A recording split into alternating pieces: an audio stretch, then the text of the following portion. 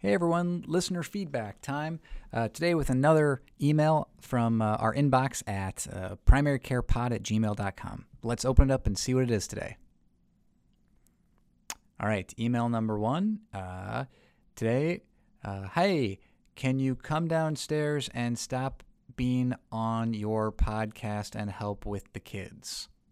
Love, your wife. All right, any real feedback, send it to primarycarepod@gmail.com. Today we are celebrating our iTunes subscriber count, which is now at 2. So congratulations, whoever also subscribed other than myself. Hit that subscribe button if you are a new listener, and all of my future episodes that we will send to you will come right to your inbox. All right, without further ado, on to today's episode. The Primary Care Podcast is written and edited by a family physician for an audience of other physicians, nurse practitioners, physician assistants, residents, and medical students interested in primary care topics. This is not a podcast for patients and should not be used as medical advice. This is also a personal podcast produced on my own time and solely reflecting my personal opinions. Statements of this podcast do not reflect the views or policies of my employer, past or present, or any other organization with which I may be affiliated. Thank you for listening to the Primary Care Podcast. I'm Dr. Mark List, here to bring you the latest news, guidelines, and updates from primary care sources around the globe. Keeping it under 15 minutes long because not even my wife can stand the sound of my voice that long. And hey everybody, welcome back for another episode of the Primary Care Podcast. Thanks for tuning in. Today we're going to talk about a pretty controversial topic, and I'll be honest with you, this is based on a recent British Medical Journal article entitled Thyroid Hormone Treatment for Subclinical Hypothyroidism, a Clinical Practice Guideline. This is in 2019 in May, so pretty up-to-date stuff. It depends on when you're listening to this podcast. I guess it might be not up-to-date. But when we're talking about subclinical hypothyroidism, it's always been a gray zone. There's been some evidence to suggest that treating subclinical hypothyroidism might have some effects or benefits from a cardiac standpoint. So as we tackle this today, again, this is more of a review based on the most recent recommendations. Some of the older recommendations were really just expert-based and a lot less scientifically evidence-based. So we'll talk about both of those things today. So with subclinical hypothyroidism, let's start off by imagining a really all too common scenario in the primary care outpatient world. Let's say a 40-year-old woman, let's say she's got a BMI in her 30s, let's say 34, comes in today with vague complaints of fatigue, mental fogginess, mood changes, irritability, and maybe some vague abdominal complaints.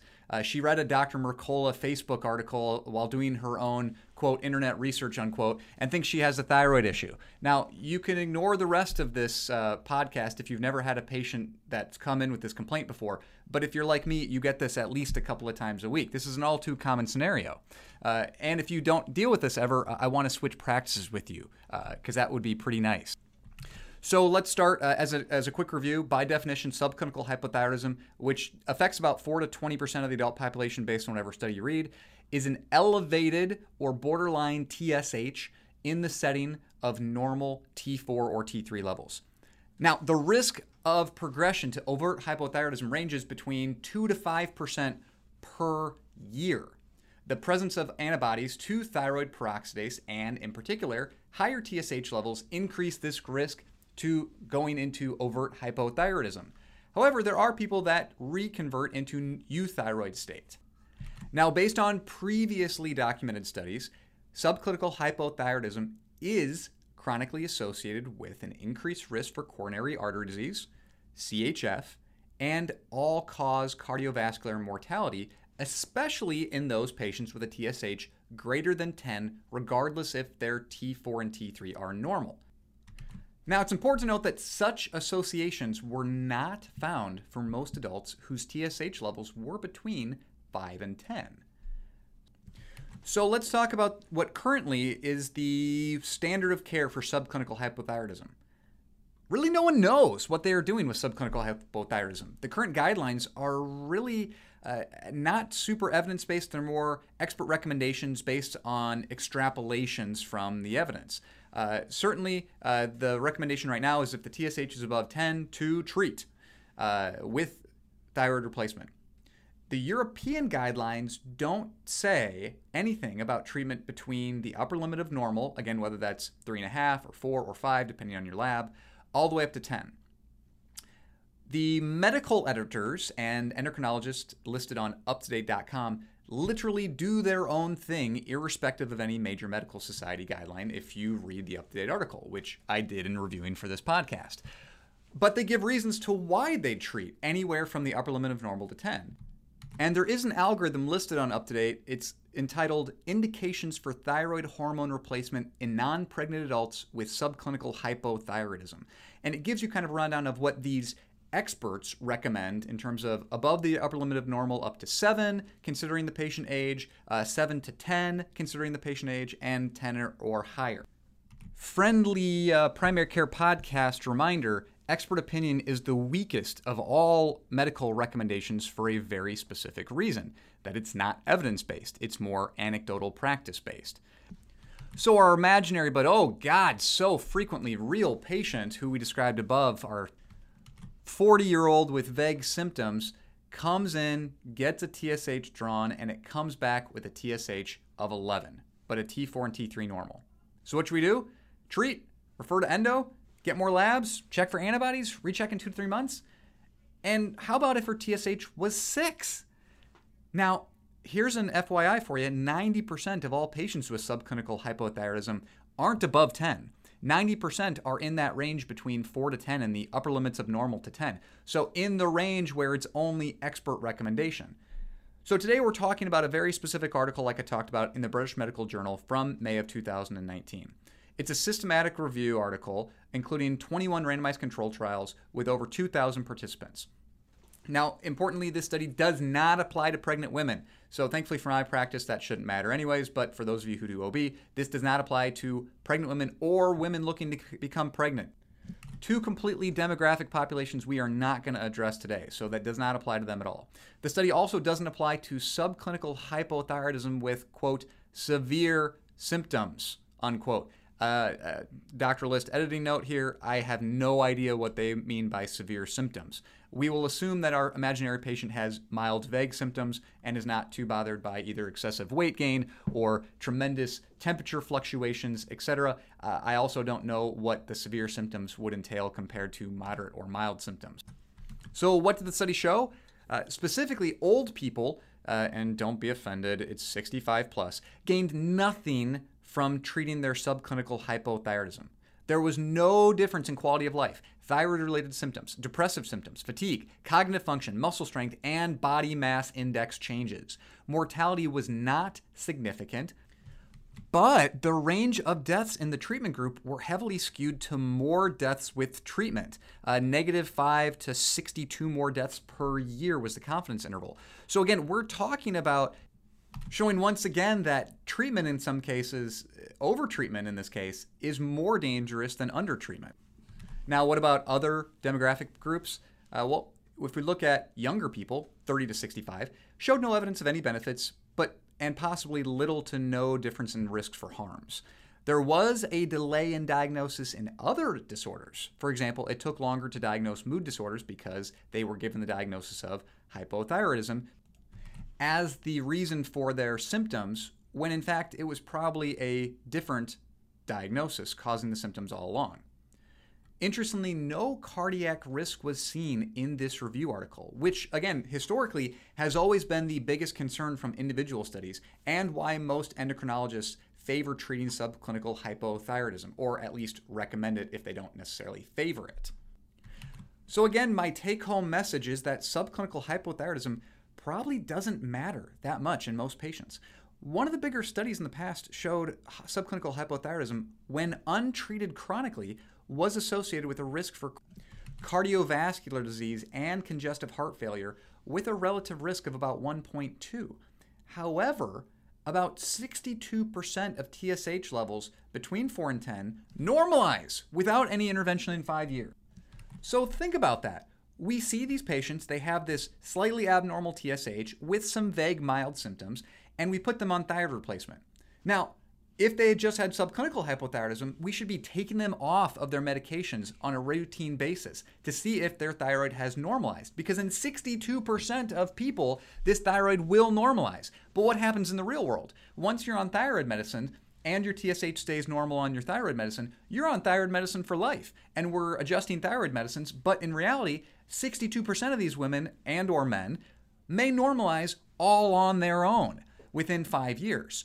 Now, why does this happen? Well, due to stress, acute illnesses, iodine deficiency, supplement usage can all be factors in temporary subclinical hypothyroidism. However, in real clinical practice, and I know that you guys see this as well as I do, we probably have a ton of people who are taking thyroid medications, who were put on it for subclinical hypothyroidism, who probably normalized without their thyroid medication. And we're giving them a lower dose, and it's probably keeping them just in a normal range of TSH. We don't change it, they're on it historically, and so these people never come off their thyroid medicine. So in the real world, we are probably vastly over-treating a lot of patients. Now, of course, these are not the people who develop overt hypothyroidism, who have abnormal TSH, T3s, but perhaps we need to take a step back and maybe treat these subclinical hypothyroidism cases a little bit less aggressively than is current standard of care at this moment.